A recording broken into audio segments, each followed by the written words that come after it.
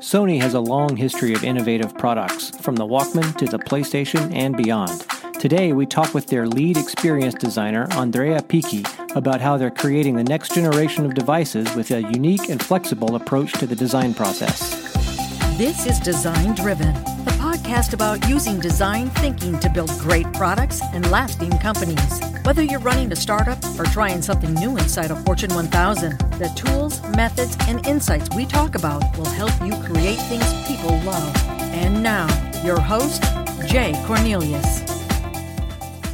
Hey everybody, we're super excited to have Andrea Picchi with us today. He is the lead experience designer for Sony Mobile. He has been all over the world. He's been at Apple and MIT, he studied at Stanford, and he's joining us from London today. So Andrea, how are you? I'm very good, Jay. Thank you for having me. I'm glad you could join us. So to get started, can you give everybody an idea of your background and what you're doing at Sony and just kind of a little bit of insight into the projects that you're working on over there?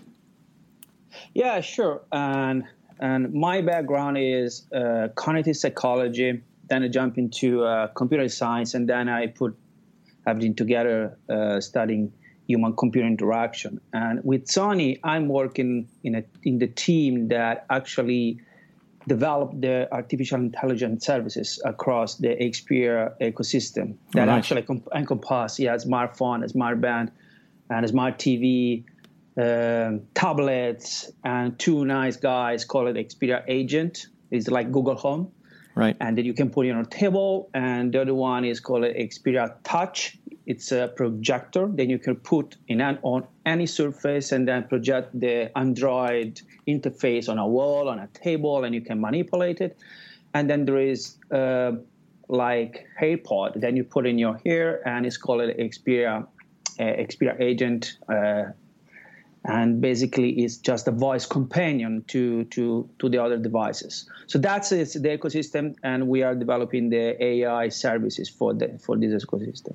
So is that a lot of headless interfaces, just voice and maybe gesture interfaces, or is it actually UIs in the traditional sense? Well, actually, it's a mixing. It's a mixing scenario because when you work on a smartphone, as you can imagine, if we can think about it again, the Google use cases that is already on the market, you can have a chatbot on your smartphone. You can have a voice and some form of typing on a smart TV, but it's completely voice-based on your home appliance, or again, in the small guy you put in your hair. So it's a combination, but that doesn't really affect how you think about it, right? How you try to solve the problems. The challenge is to, instead of solve in isolation every problem, to just get the holistic picture and try to understand what are the role. Because, for example, the AirPod you put in your hair, it's accountable for a very subset of use cases compared to the phone or even the smart TV or a tablet. So it's once you just figure out all the role, it comes quite naturally, honestly. Yeah, interesting. So how are you deciding what interface to use, or how are you deciding the development roadmap for those products? Because it sounds like it's kind of breaking new ground. So what's the process of figuring out what you're going to build? Yeah, we use a very design-driven approach at Sony, and that's why I'm excited to be here with you, because we can discuss more about design thinking. And the goal, again, is to create a layer on top of the Xperia ecosystem that is able to unify the portfolio, because Sony uses Android like other competitors. Mm-hmm. So we want that layer is called Sony Spice, and the goal is to really to create some a unified layer and that we can use to give some personality and distinguish Sony among all the competitors. So how we decide, it really depends. It's from product to product, but the goal is always the same for every single product, that eventually you translate in different sub goals according to the use case. But it's always to support the user with some proactive type of behavior. That's the direction that we are going towards. And yeah, so that's the mid to long-term vision of the team. Yeah, interesting. So it sounds like you're building a Sony layer, if you will, on top of Android technologies to enable all of these other products that you're bringing to market. Yeah, exactly. This is exactly the angle. It's challenging because happening in a moment when the Sony it's going through some, or at least it went through some struggle. So we can't really do whatever we want in terms of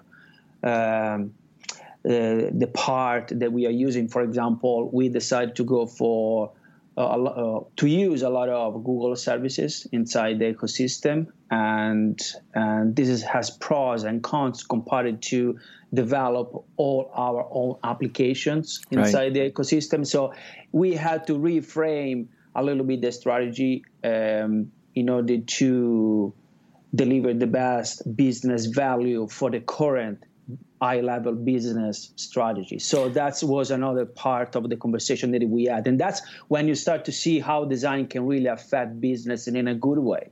Yeah, so it sounds like most people would probably think of Sony as having vast resources and you could do whatever you want, but it sounds like you have some of the same constraints that a startup company might have, where you need to make the most out of the assets that are currently available to you. Yeah, well, once you define your assets, you will always navigate in a context of some form of optimization is required. Because if I give you 5, you always try to be around 5, right? Because you want to get the best and use everything you have. Or if I give you 10, you will, replicate the same conditions because you try to get even more with the resources that you have. So doesn't really matter if you're a big company or a small company. You always try to push the boundaries of what you have and what you can get from your resource. But Sony now is divided into Sony PlayStation, Sony Mobile, Sony Entertainment. So it's went through restructures, and the part where we are is Sony Mobile. So yeah, so it's You never get everything you want, right? Yeah, of course. So that's probably the bottom line. What I'm trying to say is that it doesn't matter if you have billions or millions or hundreds, you always hit, the upper limit of what you get, and so you will have to find some workaround to just optimize your resources. So yes, probably in a big scale, we live the same struggle of a small startup. Yeah. So can you talk about how you go about trying to maximize those resources? Like what tactics or methodologies are you using to make the most of what might be a limited set of resources? Yeah, sure. And we use design to do that because we look at design as a business tool that you can use to solve business problems. Well, the axioms that we all start from is that business values equal customer value. So we don't believe in deliver business for the sake of it, right? We want to say, okay, if we stay focused on the user, if we can deliver some value to the user, we will be able to build a sustainable business around that fulfill need or needs, right? So that is something that we have to say before, moving on in any area of the design thinking. But we use design to do that because design is a wonderful tool that you can use, for example, to mitigate cost. I'm not a big believer in, we can release something on the market and just collect feedback and then eventually pivot and change the direction. Of course, we can do it, right? But I have the feeling that in many environments, they take that approach as an excuse to skip a lot of the things that they can do before the delivery phase. I can understand if you're a very small startup and you don't have a clue about many things, you can release and then collect. But when you work for Sony or another big company, you don't really have the luxury of say, you know what, Jay, let's release this product. Let's see if the people, they just start to write very bad reviews. Right. And then eventually we change it, right? Because probably the VPs get fired, or maybe the chief marketing, I don't know, the chief whatever product is getting in trouble. So we can't really have that strategy when you work on. You have to think about the brand. That's what I'm trying especially to if it's a physical product, because you've got manufacturing costs and supply chain and all of the other things to take into account. Exactly. So even the life cycle is completely different. So it's not just about release another things in the Google Play on the App Store, right? That it takes 24 hours, right? Yeah. So you release the wrong phone, you are done for good, at least for 10 months, 1 year. Right. So that's something that we don't just have the luxury to do it, but we don't need it because we have design, and design can do a lot of things.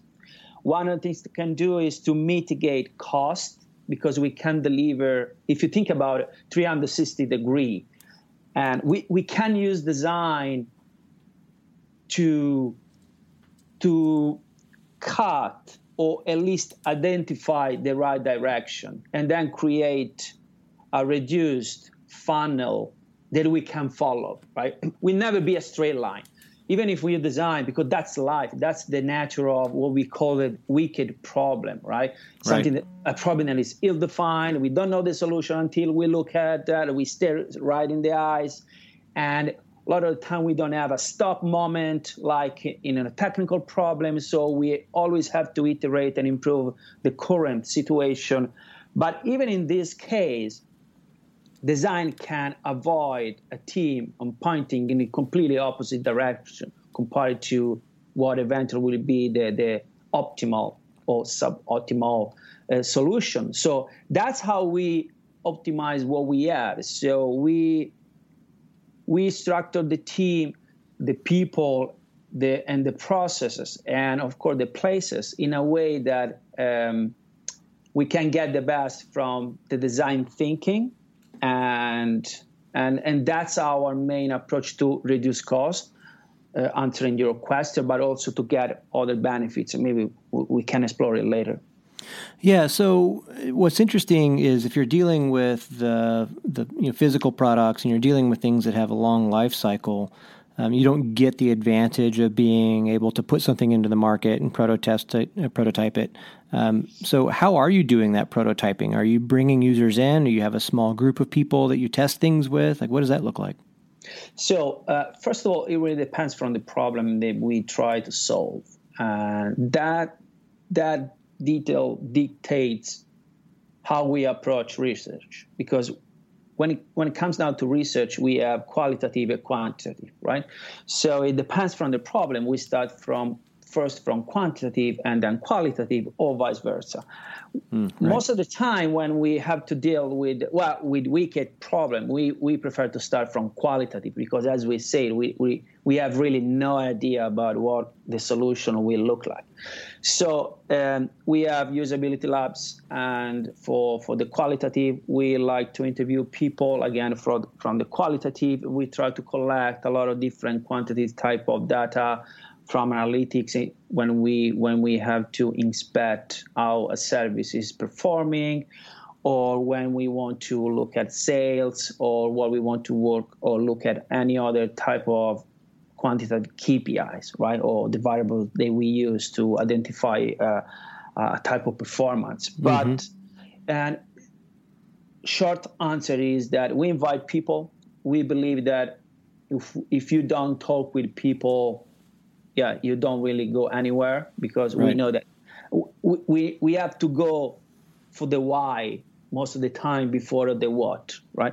So that's what we do. We try to connect in many different ways. And the good things about working on a combination of service and product is that it gets interesting, because you have the opportunity to go outside and look at how the people they use the devices. So that's fun. It's amusing things to do for the team. It's not just a service, digital service that you can replicate pretty much the experience everywhere, even if the surrounding environment is not really the same, but at least it's 80%. And when you can optimize the money that you have, because in-house is cheaper than going out. So, but basically, we combine qualitative, quantitative in a smart way, depends from the problem that we have to solve.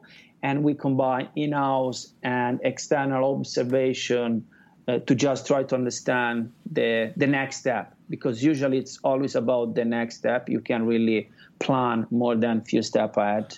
Right. So what's the sample size? Are you talking to 5 people, 50 people? Yeah, we know the old rules, right? So they say the 5 people, you get 75%, but it's right. It applies better to digital services or digital interfaces when you have to explore pure qualitative attributes. It's a little bit random. So we can apply that role and the 5 people, and actually we use that five people roles, and it's nice because it fits an entire morning, and then we can use the afternoon to just discuss the findings and eventually the next step. But when it comes to some unspoken and hard to articulate things, and 5 people, they may not be the right numbers. I'll give you an example, and you use the font in a certain way, and it's a really unarticulate way of doing things, because maybe, I don't know, you have a disability in your hands, or maybe because I don't know what it may be the real reason. But imagine it's a disability in your hands, right? And you never thought about that your design is not optimized because it's not the average use case, but at least have to be able to support some form of inaccessibility or disability, depends from the device that you design. If you just pull 5 guys from the set of the people that you selected, the chance that you get someone with disability is quite low. So in that case, you really have to go after its a specific sample size, and you have to be aware it's not something that you solve randomly just because, we got that. This is just a fluke. If it's happened, it's happy days for everyone. But sometimes when we talk about a very small detail, a well-thoughtful process is required in order to uncover those small problems. But this is just the edge case. In general, we put together a good combination of qual and quant, in-house and external observation to get the findings that we need in order to move on. Yeah, so it's interesting that you mentioned accessibility issues. Do you do anything specifically with accessibility? I mean, obviously, if you just call 5 people at random, the chance of getting someone with some form of either physical or visual impairment is probably pretty low. But do you get specific groups of people with different types of impairments and test things? Yeah, if we want to address those things, that's the only way to do it. So it's, but usually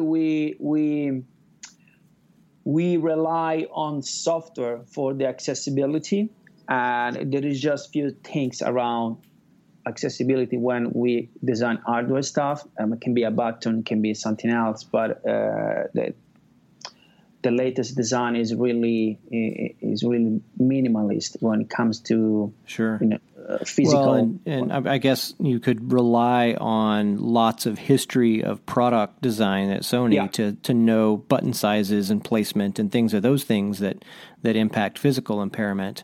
Visual and kind of more of the screen type moving around things on a digital UI is a little bit more challenging.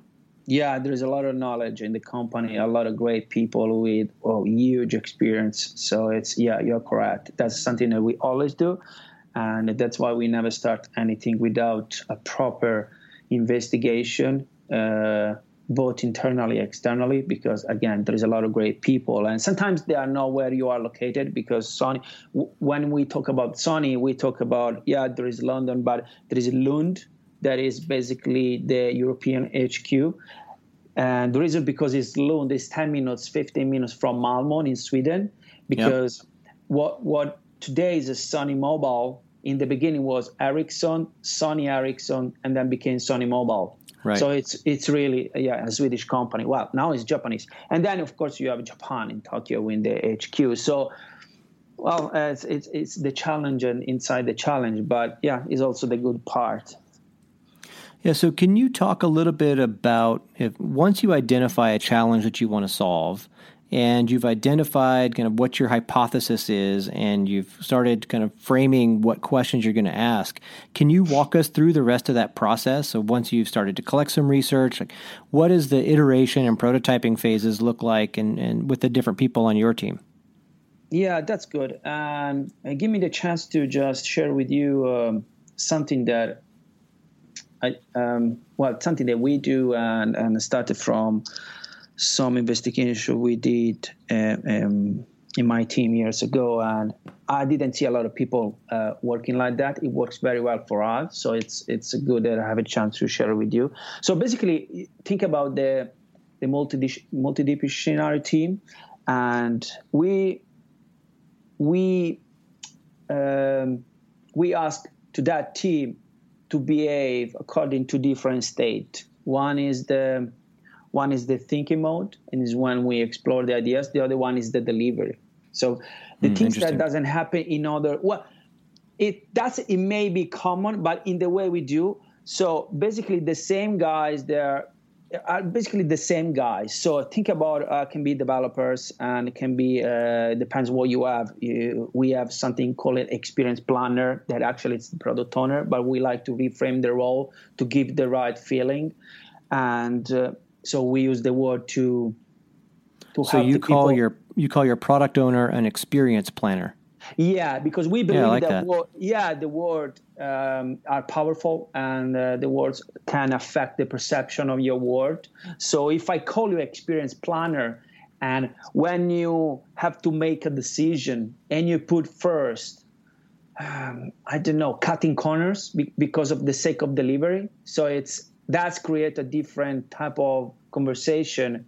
If you look at yourself in the mirror and say, I'm an experience planner, instead of I'm just a product owner or a product manager, right? And that's why, for example, we don't call it front-end guys, we call UX developers or UI experience prototyper, experience developers, because we want to help people to just reframe their word in a good way, not in a bad way, in a way that's easier to put design at the center of any decision.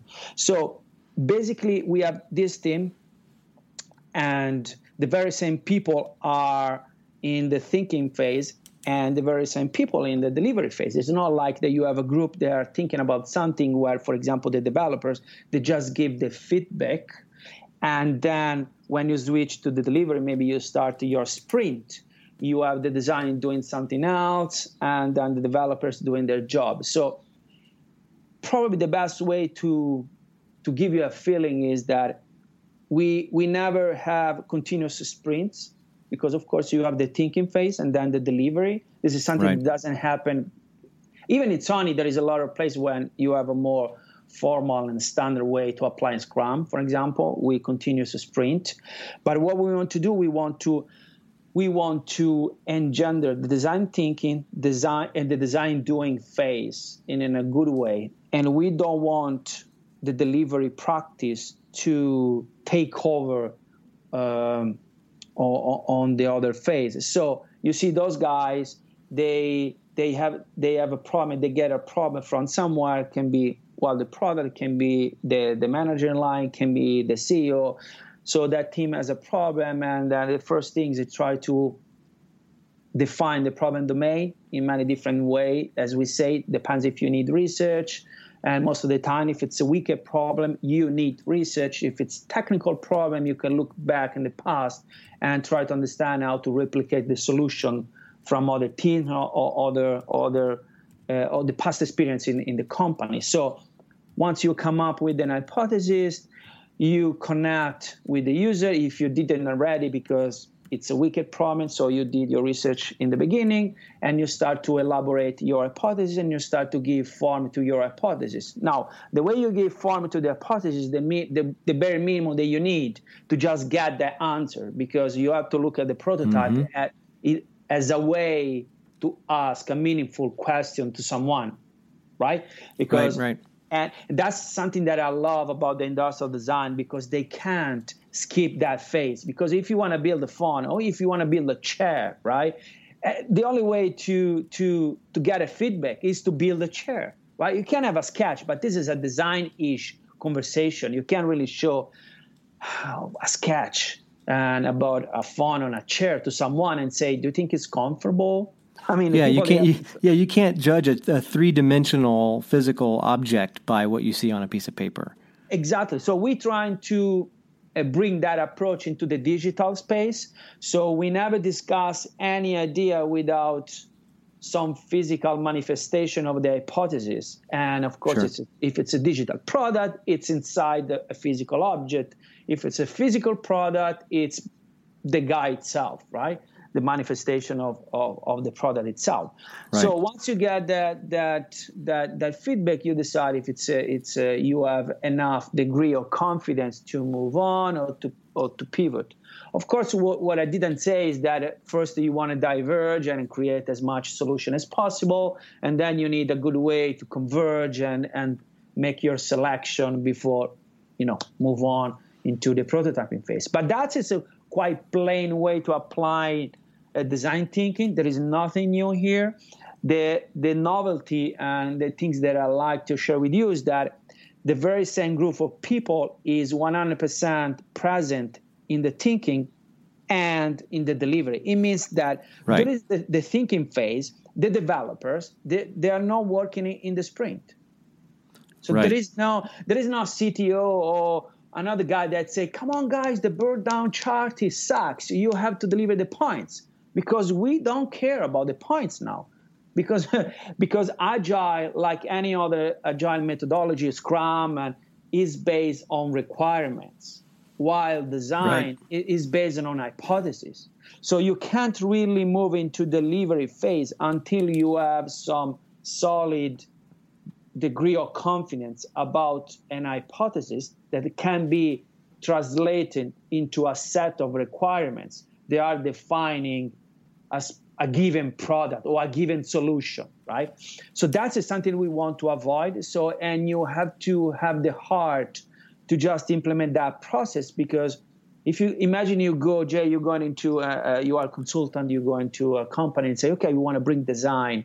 And you start saying things like, oh, but you can't start the sprint because now we have hypotheses and what you want are requirements. Yep. We can't really do that. You won't be a consultant there very long. Yeah, exactly. That's what I'm trying to say. So the novelty and in this approach is in the way you use the people and the ways you demand different things to those persons more than the process itself, because this is something that can happen pretty much everywhere. But how you embed, or probably even better way to frame it, how you use development to support the design is completely the opposite of what many people are trying to do. Use design to support the sprint, the development process, right? So we do quite the opposite. And it's not just because we want a world ruled by designer. That's not the case, because a lot of the most brilliant ideas, they come from developers, they can come from person in the marketing. It's because design is how something works at the end of the day. It's not just how something look like. And this, if you like, we can discuss, for example, why I don't believe that design thinking is a good way to frame what we do, and why I believe. I'd love to hear that. So first, I think it's interesting that you bring everybody in the team into the what you're calling the thinking phase. So a couple questions on that real quick. How long is that thinking phase? Is it time boxed in any way, or is it a little bit more free form? So that's, again, it depends from the product. So in a very edge cases, there is no time box. That's the case for example, imagine you want to say, I want to reinvent the smartphone, or I'm working in Apple and I want to create or design the first touch device, right? You can't really time box that process because you don't really know what you're talking about. It's very, very complex to just, get a solution. But at some point you have to get back into the active development phase. Yeah. So this is just the 1% of the cases. In 90% of the cases, you have to time box what you're doing. And one of the reasons is because when you work in time constraints, creativity can thrive. And we also know as a designer, Jay, that is also better for creativity. If you put some boundaries, you don't have to lose everything. Yeah, exactly. Otherwise, it's a chaos. But so there are time boxes. We use different approaches. And a very simple way to do it is to have different type of design sprints, for example. So, and you can have the plain 7 days and can be 5 days sprint for a quite complex problem or question to answer, but it can be 3 days, can be 1 day. So imagine let's say 1, 3, and 5 are your 3 options. You have your design sprint, and then you have maybe 3 in development sprints when you deliver that part. Or maybe you can have 2 design sprints and then maybe just 1 because let's say the development team is just creating a prototype or got a good solution, so they're working on the delivery. So maybe there are more sprints. So it's not wrote in the stone, but the idea is to time box into 1, 3, or 5 days design sprint, and then move into N cycles or development or Scrum. We use Scrum in order to deliver the solution. In that phase, what we didn't say before is the design team spend the vast majority of his time supporting the development. So he's working it can be an implementation of the guidelines, or maybe supporting the developers in the QA phase. And that's why I say the entire team switch to development mode. It's not the design that just exit the room and working on another problem, because that's his team, right? He has to be present at that moment. That have to be the development phase, or the delivery phase.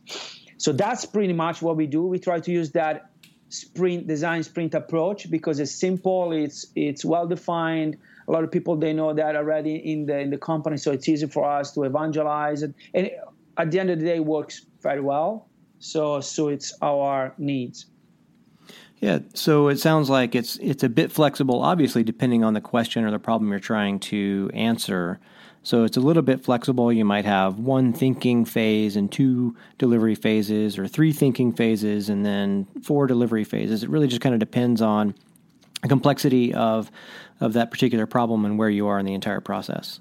Absolutely correct, Jay. And the reason is because the entire team is focused on delivery a solution, right? So I have to be flexible and have to be able to make the right decision in order to deliver the solution. It's not just about how many design sprint, how many delivery sprint we have. It's just we have to deliver that solution because that's what we are.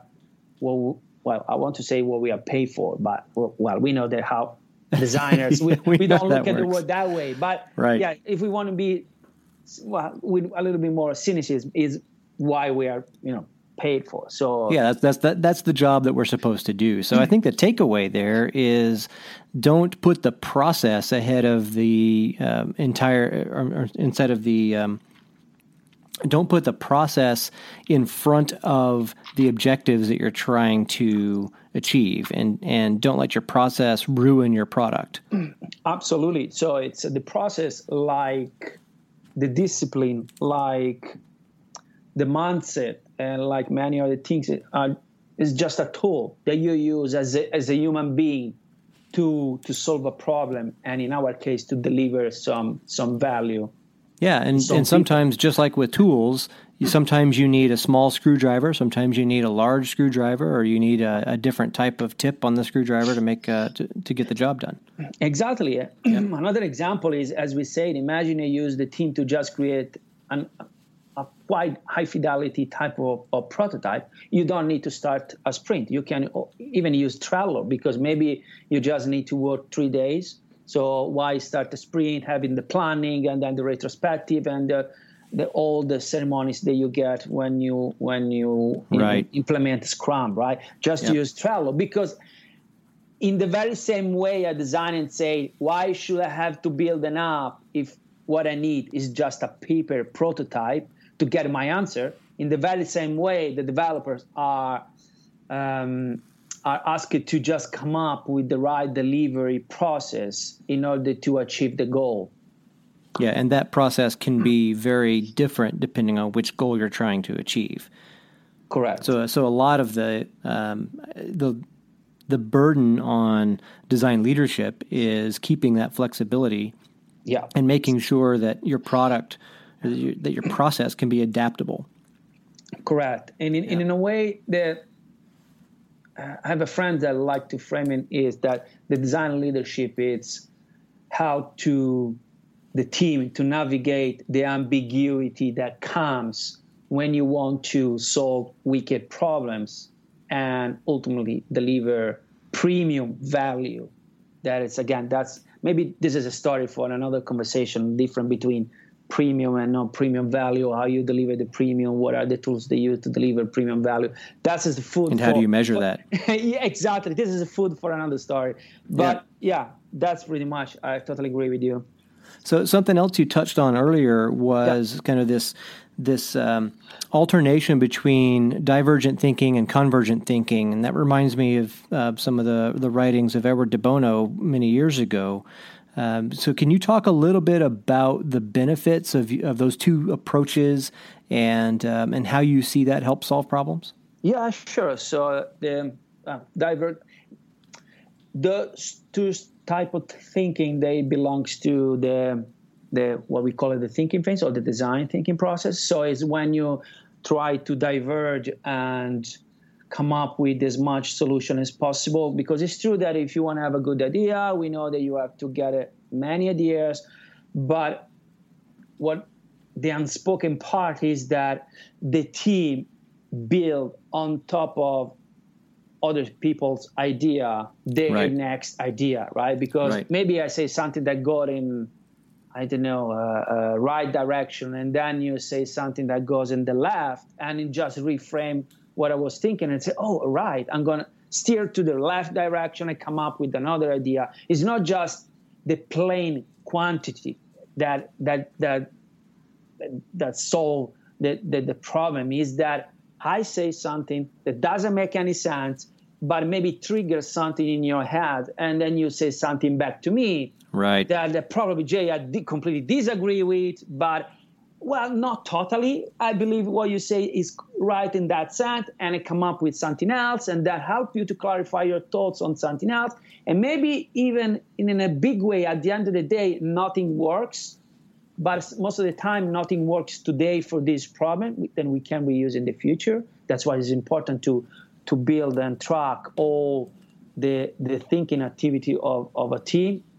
Case in point is that the Apple, they designed the tablet before the phone, and then they just bring back the tablet years later.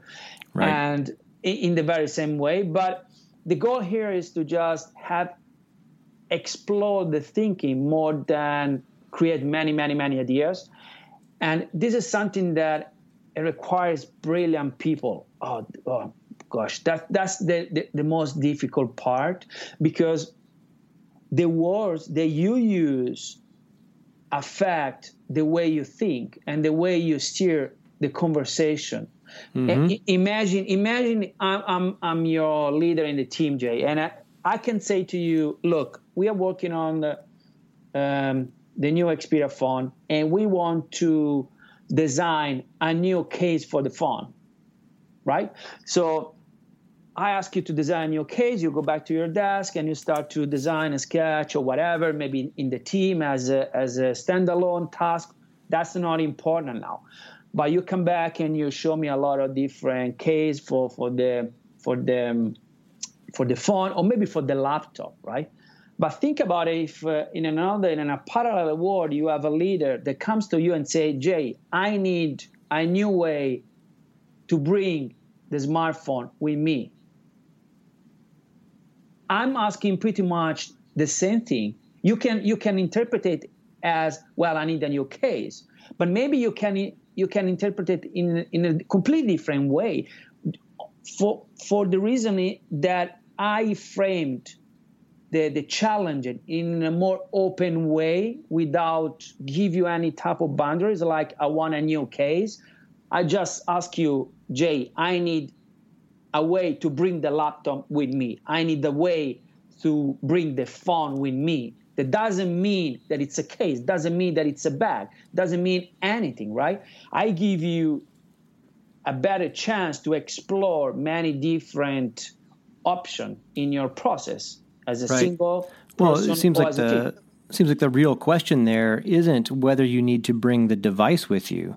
The question is, you need to bring the ability, the capabilities the device gives you along with you. That's, for example, it's a very good way to frame the challenge. But again, if I say I want a new case, I already killed 90% of the good idea that you can come up with, because even if I don't want, I framed your creativity inside the case of.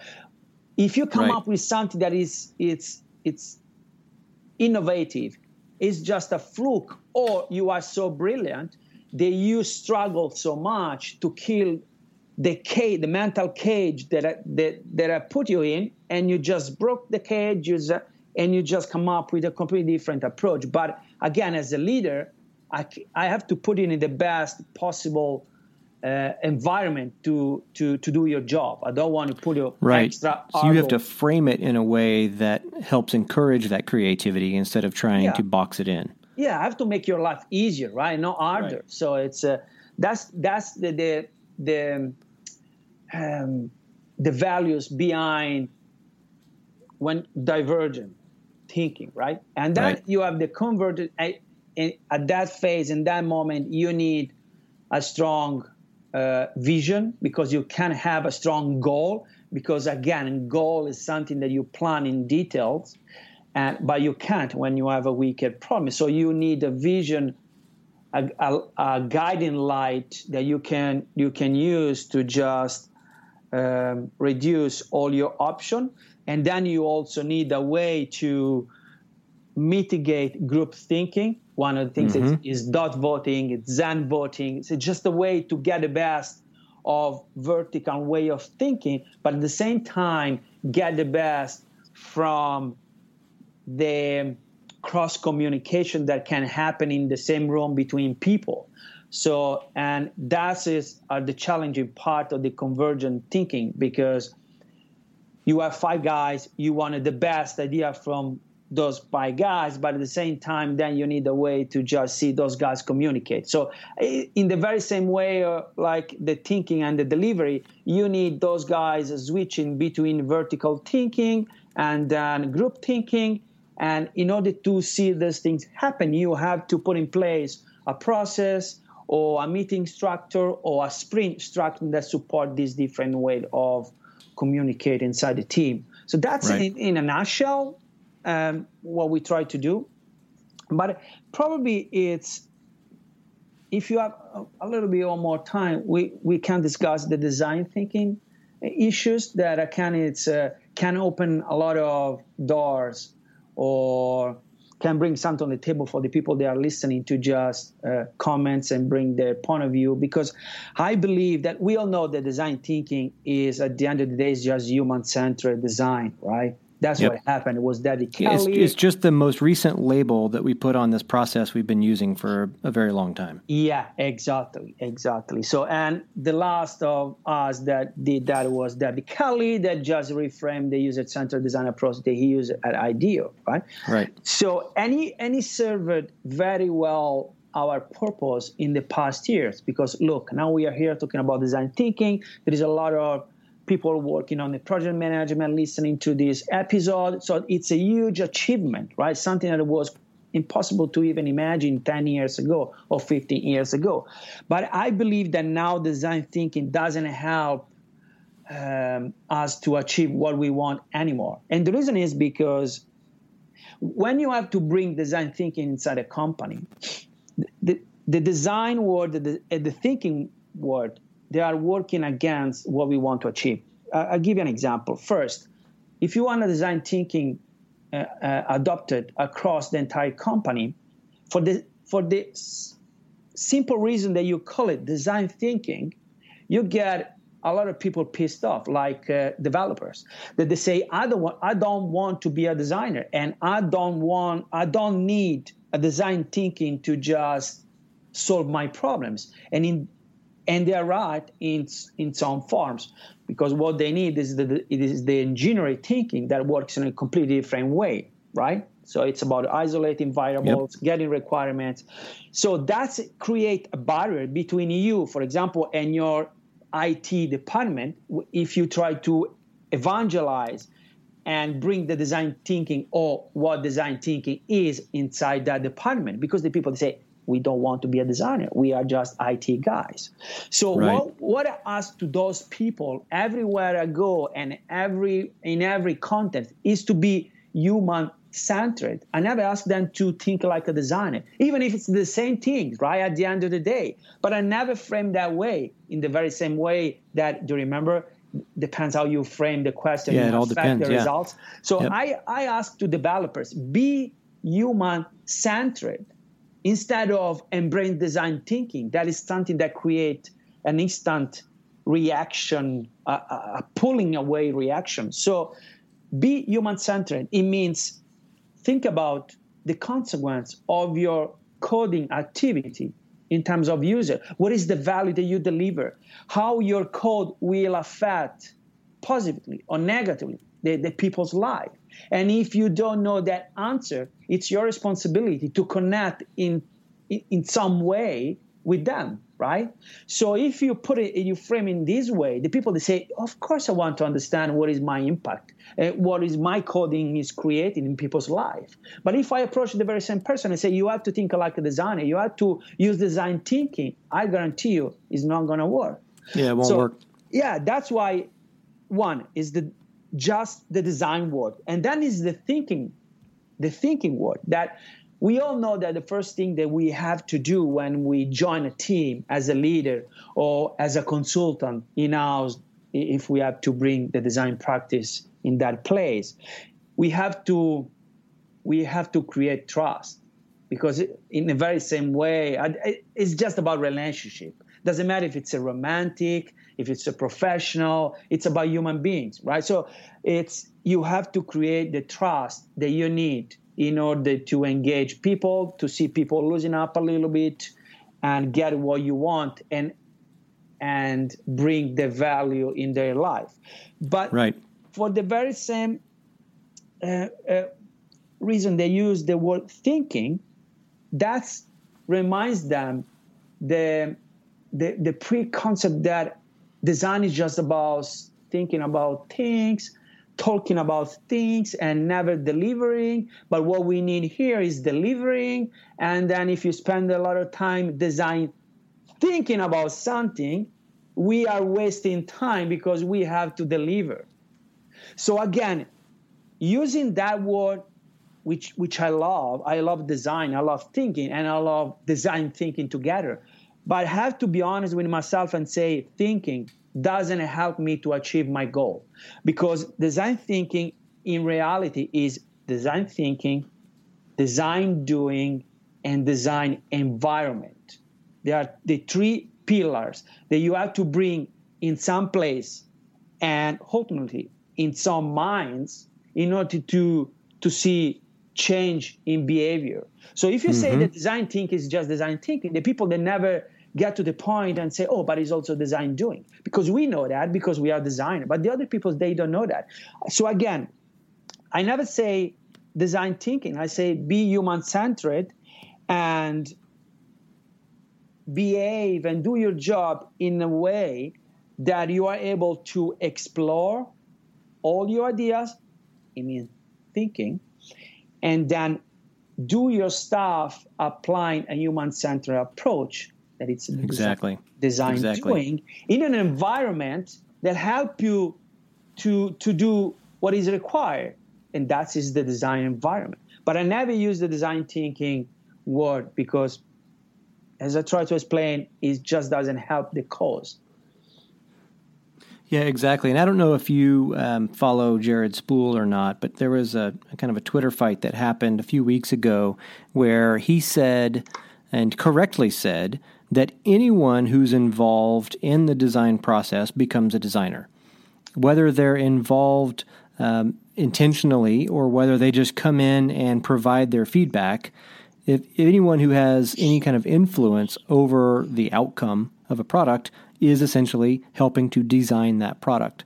So unless we engage people intentionally and give them a framework to work within, other people from outside what we think of as the design group or the people on the design team can easily come in and say, well, no, that won't work because accounting is going to say this or because marketing is going to say this, and they've just influenced the design in a way that wasn't intended. So by bringing them in, by inviting them in, and by not using language that pushes them away, by saying, hey, look, we're all on the same team here, and we're trying to achieve this result, so let's just give it some thought and think about the user first, then we can achieve an outcome that's actually much more desirable. Completely agree. I remember that post and 100% agree on what Jared said. And it's true. It's true. An example is that we didn't say it is that design thinking, we say that design, the practice is composed by design thinking, design doing, and design environment. And this is something that I presented a couple of weeks ago in Istanbul in one of my talks. The video will be available quite soon, but you can get the slides in the meantime. And I presented, introduced, probably is better, a framework to scale design inside a company. And basically, you see design thinking when the people, they think and they connect, they empathize with the user, they connect with the customer base.